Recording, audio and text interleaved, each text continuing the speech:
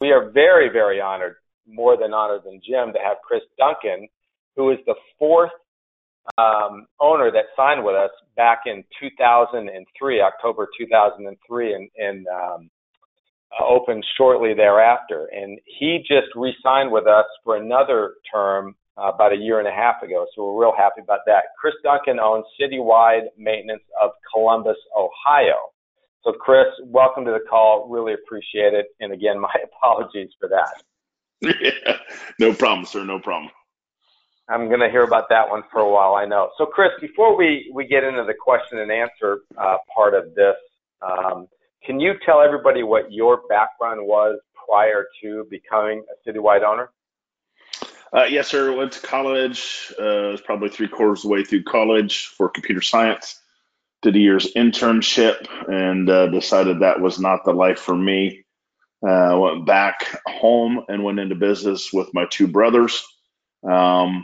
We had a business in the oil and gas industry. I think we had it about 10 or 12 years.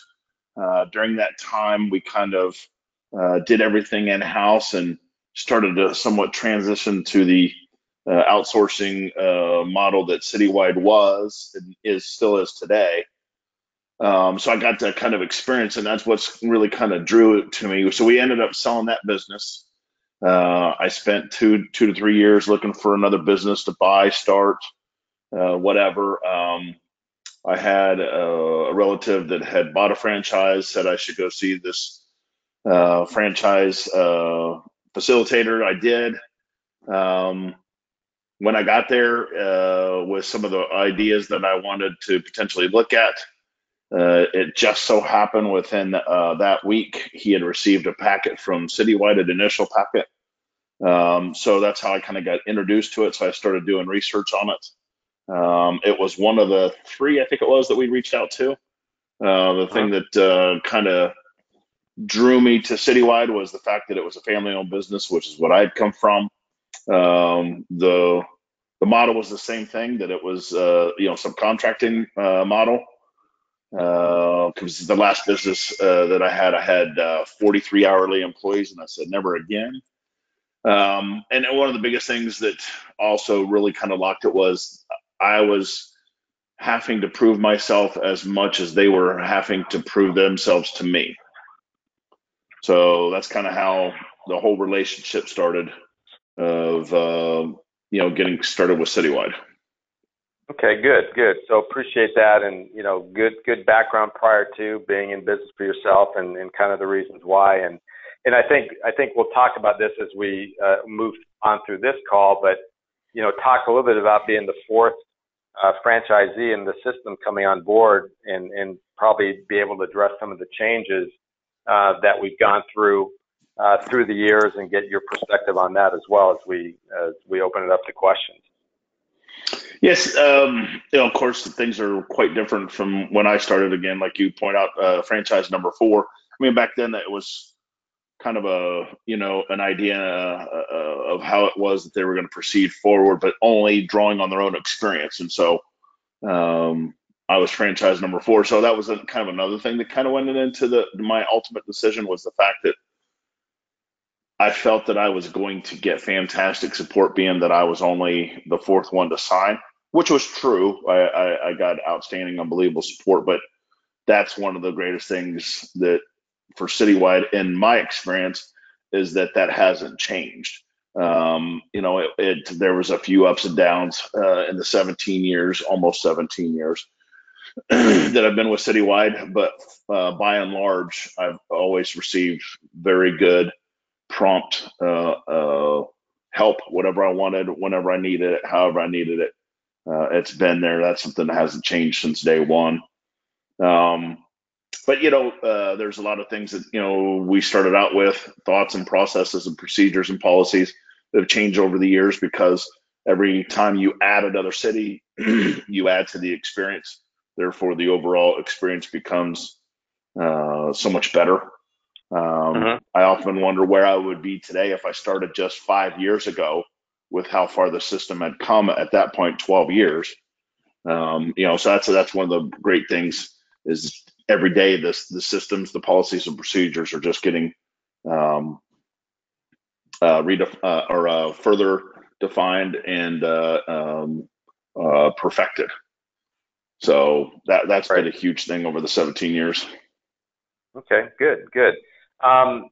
I'd like to open up the questions. We've got a couple people that had been on multiple calls, and we've got a couple other people that this is their first call. So whoever would like to start off, please go ahead and ask Chris anything you want. He's an open book, very transparent, and he'll tell it like it is.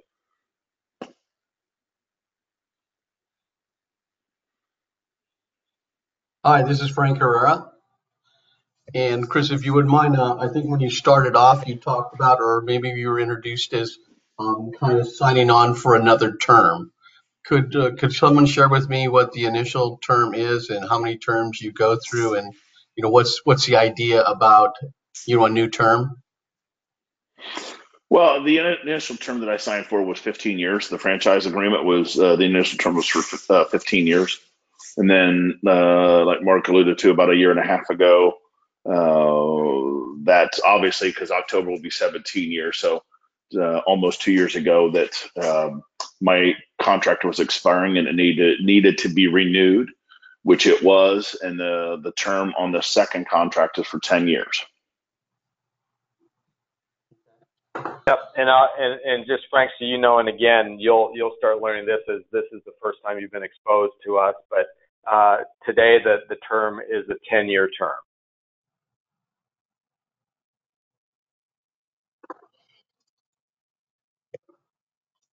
Okay, thank you. Did that answer your question? Sorry, I muted myself, but yeah, that does answer my question. Okay, sir. Great, thank you. Great question, Frank. What other questions does everybody have? Hi, this is Neil Frost, and just a question overall.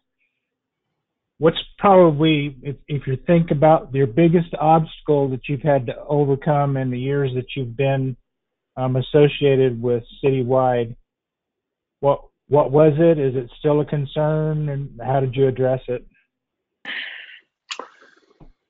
I would say. I know that's a pretty wide question.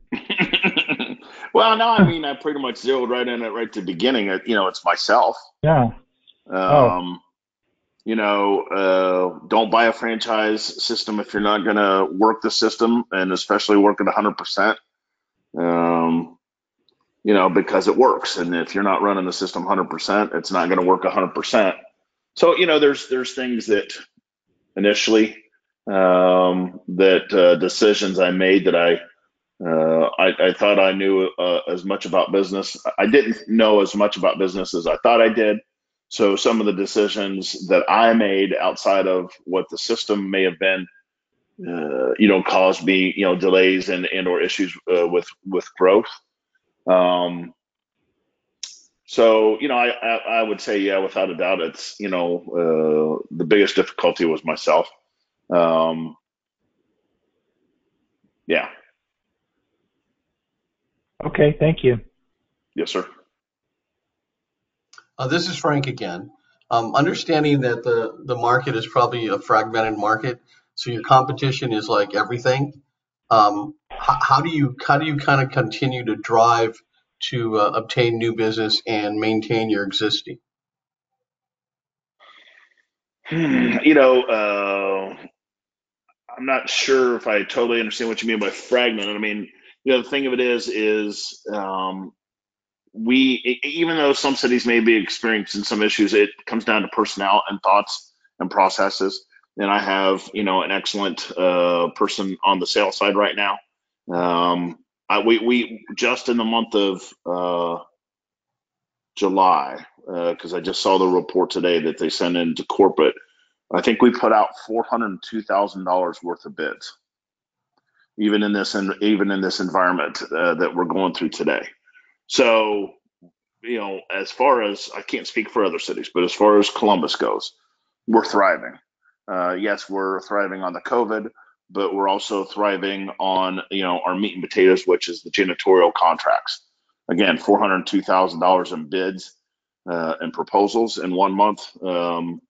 I'm sure you can imagine that's a lot, especially considering right now I think we're billing about 483,000 a month. So right now we have the last 5 years we've just experienced in Columbus serious growth. I think we did 4.2. Yeah, we did 1.2 million growth over 18 to 19, and then that was in 19. Here in 20. Right now, if I were to continue to just bill what I'm currently billing the last 3 months average, I think it's 7.8 million is where I'll finish, which would be a 2.4 million increase in just 1 year.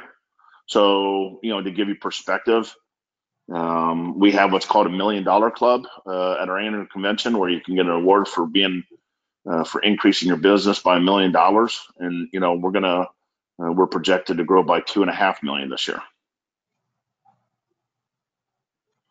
Okay, thank you. Can you expand, Chris, a little bit? You mentioned, the pandemic, what we're going through. Can you talk a little bit more in detail about how that affected you, how you pivoted, and how you've addressed and attacked, and how it's, what it's done? Obviously, it's done a lot for your business, but get into that just a little bit more. Well, yeah, I mean, as I say to my wife and friends, if there's, because they often inquire of friends and family that, how's the business doing in this pandemic? And I always say back, if there's one business to be in a pandemic, it's the cleaning business. Yeah, we've just had an explosion on the specialized, we call it the COVID work that we do that's COVID related. So, touch point disinfections, porters that do nothing but touch point disinfection, electrostatic sprays, all kinds of things related to the COVID-19 or whatever bug comes after that, whatever. So it's just ways in which that you can clean and disinfect a facility or surfaces. That has just gone absolutely nuts with the pandemic. So that area of the business is just through the roof. But there again, like I say, just going back to what we consider our meat and potatoes is the JS. That's going gangbusters as well. So I couldn't be happier on either front.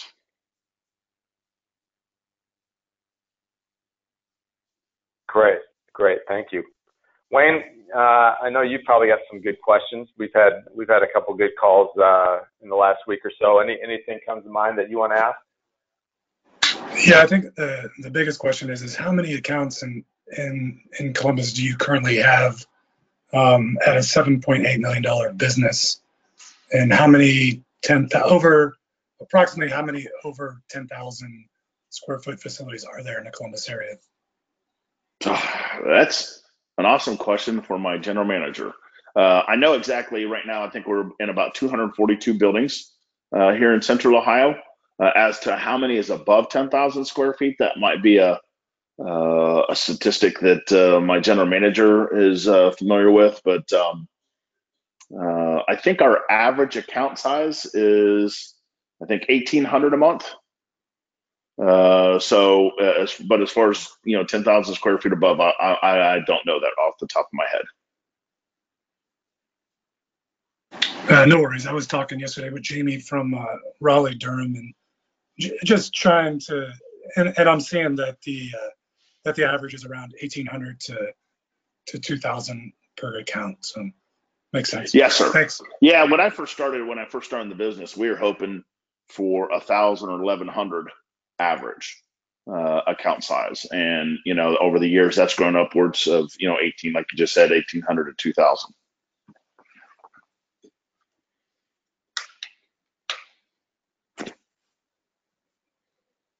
Jim, can you just break down at 7.8 what your staffing looks like?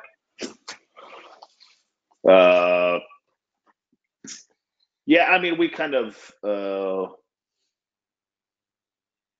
did some progressive hiring here recently. So right now I have 4 FSMs, an operations manager, and a director of operations. But I also have, I think her title is a business manager. She is also on the ops side along with my IC recruiter. She works kind of with the IC recruiter, but also maintains inventories. We do have some products that we maintain a somewhat of an inventory of, especially in this day and age with PPEs, gloves, masks, disinfectants, those kind of things, disinfecting wipes. So we recently made that hire to help better organize our operations and make them more efficient and free up the FSMs to be able to sell more of our non-janitorial services. That's on the ops side, and then we have 2 sales execs and 2 BDSs in the sales department, and my GM oversees the sales. What was it, Mark? 3 or 4 years ago, she was #1 in the country. Right. But she's since moved on. But she still oversees the sales department. And then the office, admin, accounting, we have 3 there as well. The main person, and then 2 support people. So we've kind of and most importantly too, a week from starting this Monday, we've made a new hire with a CBS person. So that stands for Commercial Building Services. So it's going to be a person that solely works on NJS, non-janitorial services, but also, since that's going to be their only responsibility, they'll be able to take on much larger projects. With the FSMs, they have to manage their janitorial book of business and also non-janitorial services. This person will focus just solely on non-janitorial services. So that's another new hire that we made. Because one thing I always like to try to do, I like to try to make proactive hires. And given the current, COVID situation with, doing very well in that business, it's afforded me the budgets and the ability to go ahead and make those preemptive hires to kind of beef up. And also, not only that, as I alluded to, 400,000 in proposals in 1 month. And I think we have a great, it's a high probability that we're going to get probably 60 to 75% of that work. And if we do, we're talking about growing the business by 30-40%, nothing flat. And so I like to be prepared when that happens. So that's another reason why we've kind of made those preemptive hires.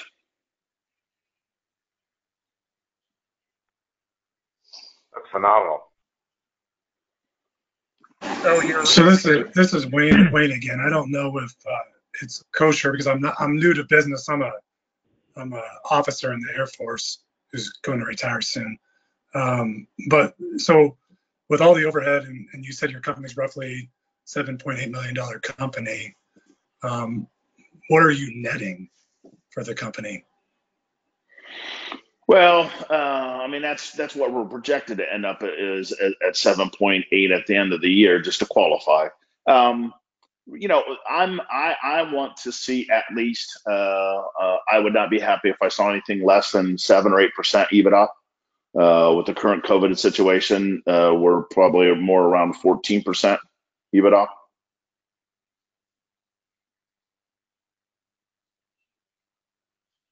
So without COVID, you'd be around 14%, is what you're saying. No, I mean, with COVID, currently right now we're around. I think we were. I think we're averaging right around 14-15% right now with COVID. But the thing of it is, one of our weaknesses, and it's the only weakness, and it drives me nuts. But that's what we're working on right now with changing out personnel. Is that we were very low when it comes to non-janitorial services compared to all the rest of the cities in the country. And so that's one of the things that Lisa and I have been massively working on is getting the right people. I guess the saying goes that I've been preaching to everybody is we want A players in every position. And, right now we're kicking butt and taking names in every aspect of the business except for on the ops side, non-janitorial services. So right now, unfortunately for some people with the COVID situation, that has made the talent pool very rich in talent. So we're in the process now of solving one of our biggest problems, and a huge revenue earner is the non-janitorial services. One of the reasons why we're hiring the CBS position, commercial building services position, which would be full time for that. But also, our FSMs are not performing. So if our FSMs were performing as A players, which is where we're going to be by the end of the year, then I would feel comfortable in saying that we should be averaging 14% EBITDA by then. But right now with COVID, we're at 14. If we didn't have COVID, I would say we'd probably be around 9 or 10. Good. Thanks for that clarification. But like I say, I'm not happy with that. That's why, like I say, we're working so hard to take something that we're not that good at, which we're unfortunately in Columbus, we're at the top of virtually every category that we're measured by, except for that one category, and we're in the bottom third. And the way I feel is we're not a bottom third company, so we're going to rectify that, and not only will we be in the top third, but we'll be in the top 5% by year's end. So this is Blair. Good. Quick question. You mentioned that you had $483,000 in bids out for July. That's monthly or annually? 402,000 is what we put out in June, and that was 402,000 a month.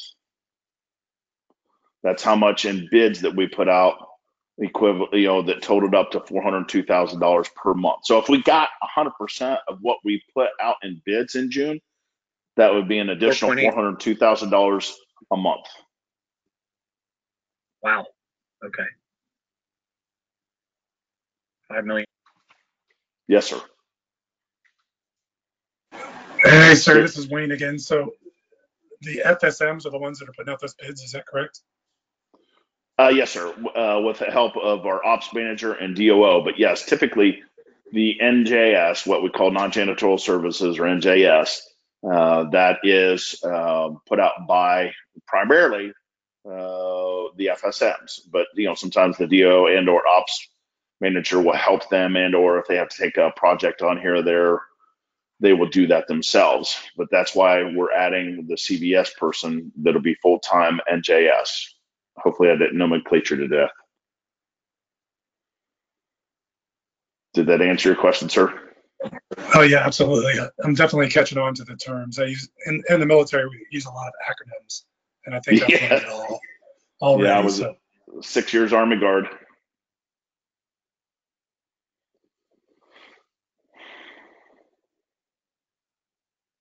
Great question. Hi, this is Neil Frost again. Chris, go ahead. You're talking a little bit about your product mix, and I'm not really completely 100% aware of all. I know that I've heard it said that there are like 20 different products, if I'm correct, citywide offers. So I wanted you to talk a little bit about, it sounds like your janitorial supply business is going well.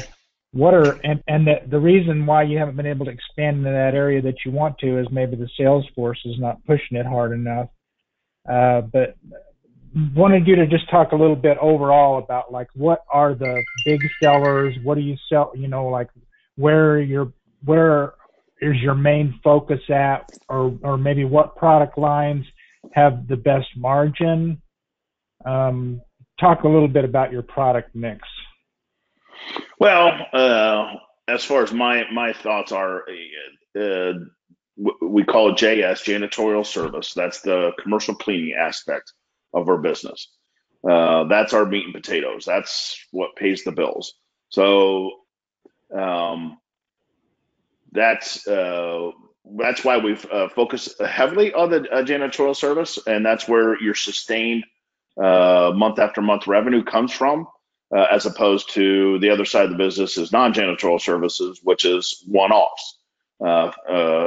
Typically one-offs. I mean, you may have a floor program where you buff monthly, you strip and wax annually, you top scrub quarterly, and it's a program, but still that could kind of go away. But so janitorial is our main focus, but we basically are a property manager, so there's not anything that somebody would need done to a building that we should not be able to perform for them. And so behind the scenes, I always tell all my people, no matter what they say, can you do this or do you do this? The answer is yes, I do that. And if I don't currently have an independent contractor on set up to be able to perform that service for me, then I will immediately start working on finding independent contractors that will be able to perform that service for me so that I can sell that service to the customer. So although it's part of our tagline saying we offer 20 plus other services, and that's a keyword, 20 plus, I mean, I could probably name off to you 75, 100, 125 services that we could offer to any particular facility. So that's kind of the what we are, is a one-stop shop. There should not be anything that anybody needs done to a building that I can't perform for them. So you just give me the opportunity, I'll find somebody and I'll perform that service for you so that I can earn that money. So, that's what really kind of drew me into this was two things. One, I didn't have to deal with hourly employees. And number two, it was all performed by independent contractors. But the most important thing was I was not having, when I went into that building, trying to sell one thing. I could sell 50 different things.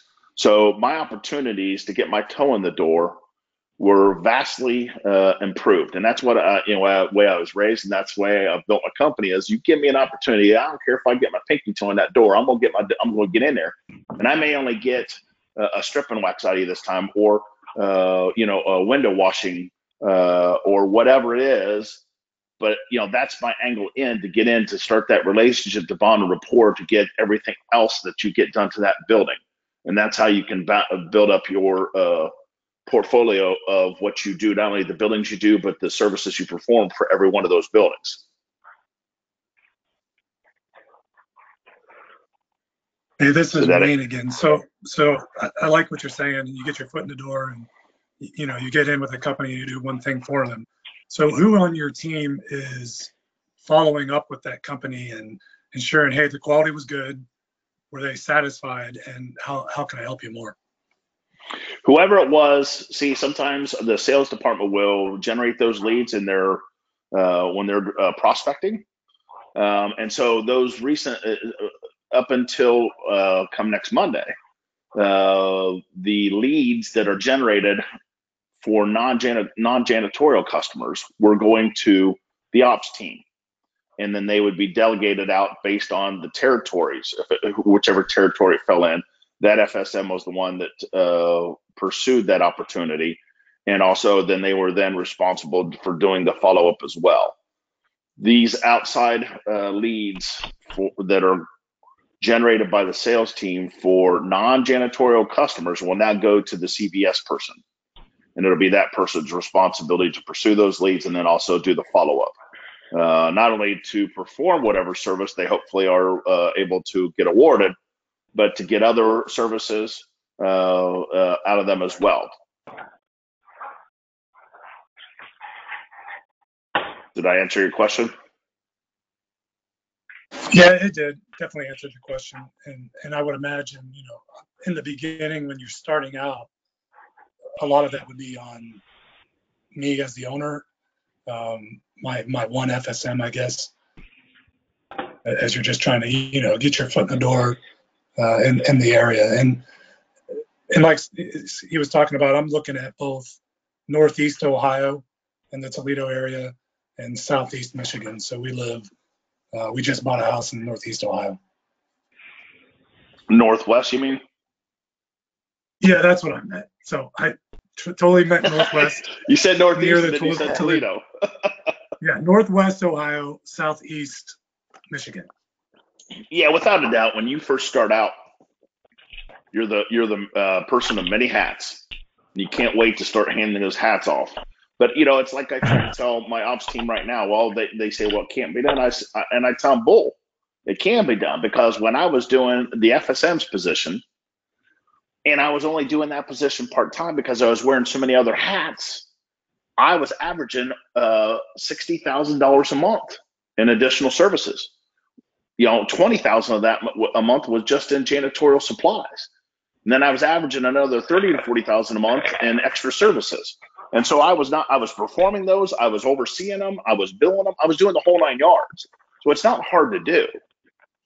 So that's one of the things that, as an owner starting out, you wear those hats, and you can tell your people, yeah, it can be done because I did it.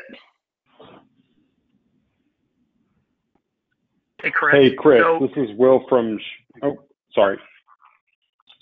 No, I'm sorry. I was just going to ask, when you go in and you're doing these bids and you're comparing to the competition out there these days, why are you winning? What's setting you apart? My sales staff is very good. They can walk the walk and they talk the talk. So, they get educated, making sure they know not only how to sell it, but they also know how to perform it. Experience, but the most important thing is being able to walk the walk and talk the talk. You got to have the confidence in yourself, and the confidence in the company. You got to exude that. People see that and they eat that up. Honesty. Like, I can't say enough about just being straightforward and honest. After you're educated, be honest with the client, because so oftentimes they are being sold by a salesperson, and that salesperson has no practical experience, so they don't know what they're talking about. And if the client is even halfway educated, they can see that a mile away. So we have a really high closing ratio, really high, probably one of the best, if not the best, in the country. So that's why I say the only thing we're lacking in right now is the NJS game, and we're going to fix that. And and the only way you can fix that is getting the right people on the bus. So you hear that all the time, but you may have to keep changing them out. But once you get the right people on the bus, it'll take off.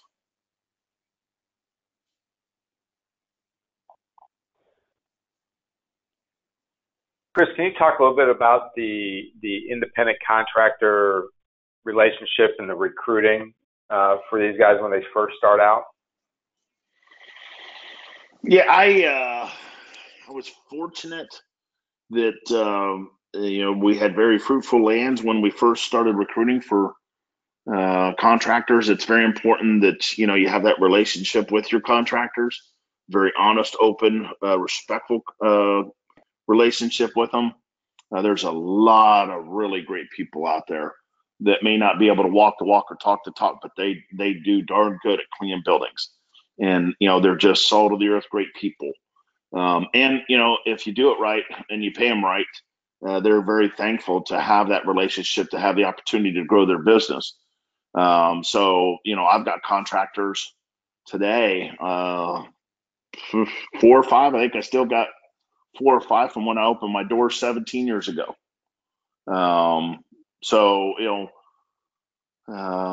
But as you grow, you're just going to need more and more. So that's why, I have a position solely doing nothing but the recruiting process, obviously, with what we currently have, and then how fast we're growing. It's like anything else. You got to be constantly recruiting to be able to have enough good quality people to be able to take care of the stuff that you have and the stuff that you'll get. Is that what you're shooting for, Mark? Yeah. And another question that comes up a lot of times, and it's always good to hear it from your perspective, is, when you get an account and then you're going out to the contractor, is there a big markup you have to put in there? Or why would a contractor work with you for possibly a little less than what they could do it on their own.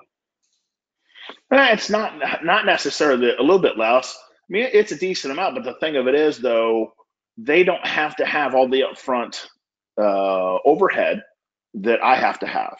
Like I say, on my sales staff, I've probably got one of the smallest sales staff, but that's only because they're that good.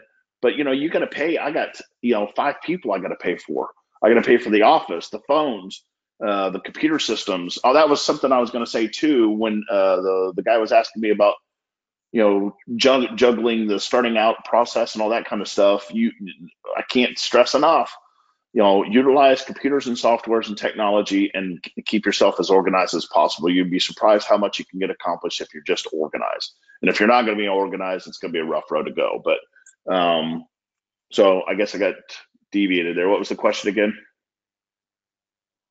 It's talking about when you get a job to an independent contractor, is there, or what is the markup?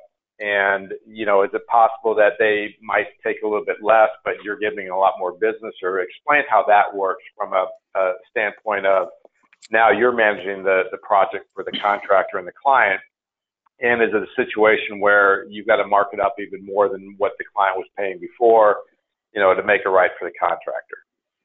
Well, yeah, I'm always looking at the building, and now it's my general manager, and we often discuss the larger ones, but I've taught her, she's been with me for going on 8 years, but you really have to look at every building. Every building's kind of different, and most of them are pretty standard. There is a standard percentage that you typically would pay a contractor of the contract, but it may several different things could influence that. It may be a tougher job, and we get to know the budget, and so we want the business. So I don't cut my side. I don't cut the IC side, the contractor side. I never, ever, ever mess with their pay. The only thing that I'll do, and I do it occasionally, is when I know it's a tough account, if I know that I have to get to a certain budget, therefore I have to reduce my price, I will reduce my side and my side only. I always protect, and it's very important not to mess with the pay that the contractor's getting. Because, if the way I've always looked at it, if I can pay them as well as I can pay them, then they're going to be that much happier, which means they're going to, take care of my clients that much more, and I'm going to have less problems. So instead of messing with, 1, 2, 3, 4% of their pay, it's not worth it in the end, because, the one thing you don't want to do is cause problems for yourself. So that's how I've built the business. Is every time I can, I try to push more over onto their side, and I'll just build my business over time, because I want to make sure that they're happy with where they're getting paid, and when they are, they're going to do they're going to show up and do a good job. Though one of the reasons why they like doing business with Citywide is because all they have to do is show up and clean the building. That's it. If a customer calls in the morning, wants to complain about 1 out of 100 trash cans was missed, we get the phone call, not them. Because oftentimes they just went to bed at 2, 3, 4, 5 o'clock in the morning. So at 7:30, 8 o'clock in the morning, they don't have to get that call because one trash can was missed, or one toilet paper dispenser wasn't filled. Yes, those are things that shouldn't have happened, but they're minor things that aren't the end of the world or whatever. So they don't have to deal with that. They don't have to have the sales staff to generate the leads. If they can't, there's a ton of contracts, and unfortunately they don't have the sophistication to be able to walk the walk and talk the talk to get that contract. So they wouldn't have a chance to have that kind of contract anyway. The other thing too is they don't have like the accounting and overhead costs. They show up every month on the 10th to collect their pay, and it's there. It's guaranteed. They don't have to worry about, and there's a lot of times where I'm having to wait 45 and 60 days on my money, but yet they're still getting paid after 30 days. Well, I guess it's kind of 40 days after the first day. So there's a ton that they don't have to deal with. Life is so much simpler. And when they work with Citywide, when they partner with us, as opposed to them doing it on their own.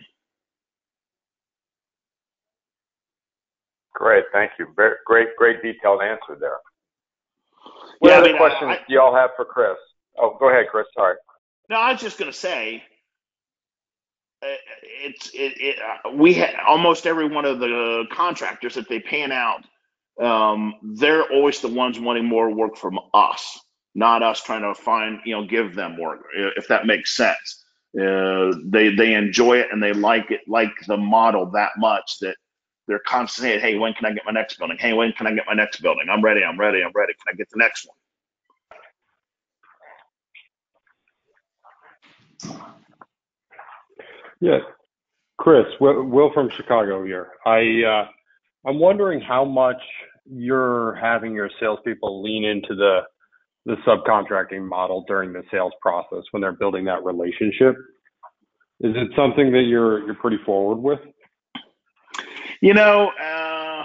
When I did it, I avoided it because 10, 15 years ago, subcontractor was a very dirty word.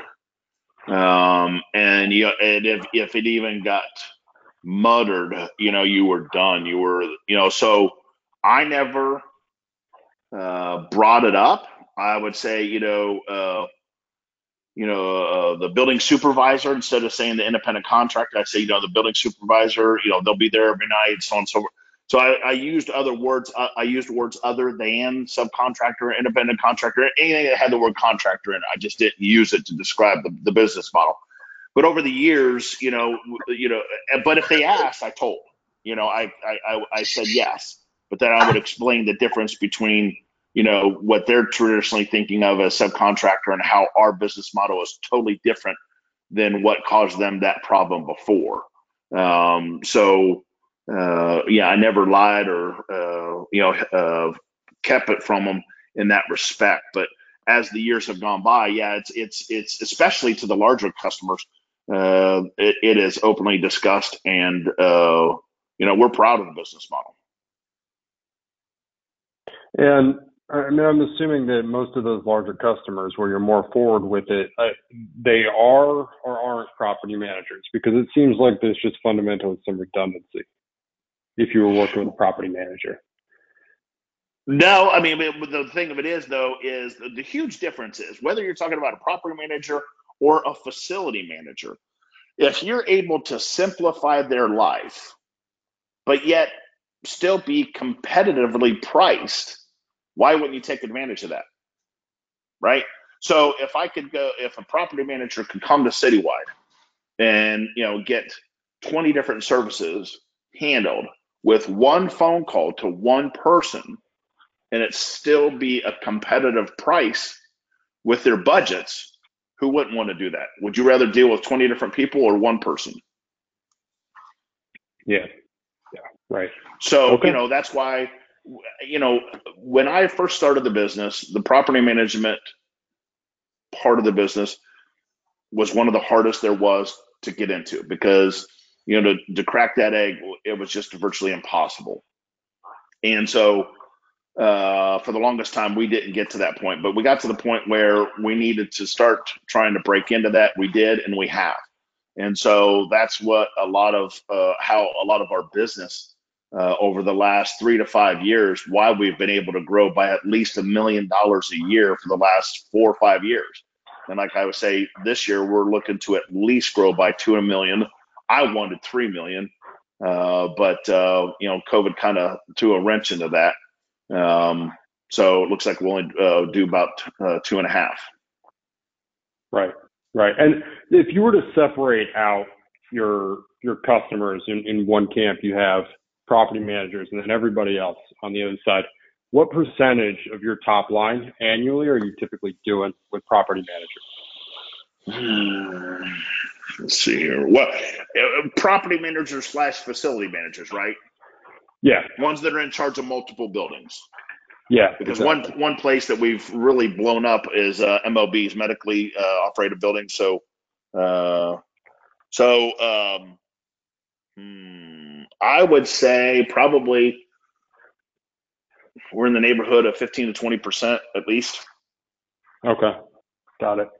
And that's the side of the business that's really growing, because we finally cracked that egg.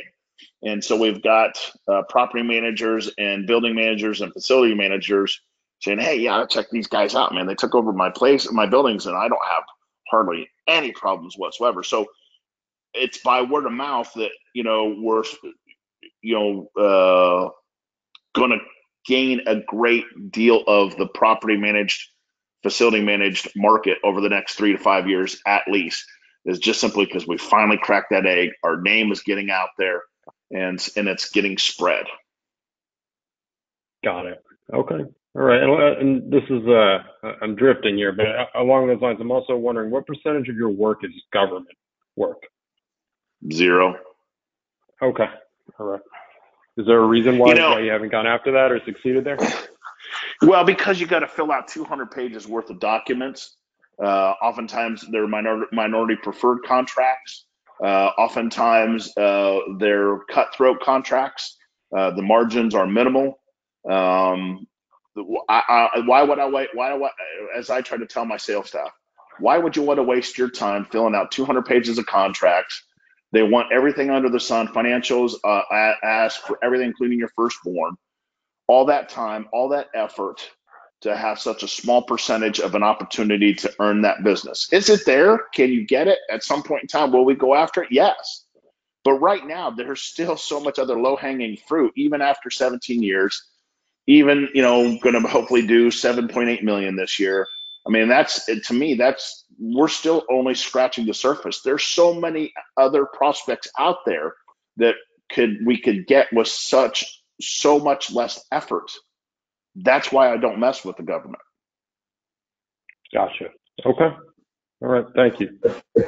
Hey, as a guy that hires folks on the government side, I fully agree with you. It's asinine how hard it is with the FAR and everything for us to get vendors onto the base. So thanks for answering that. Yes, sir. Hey, great questions and discussions. We've got a few more minutes. Does anybody have any last-minute questions for Chris?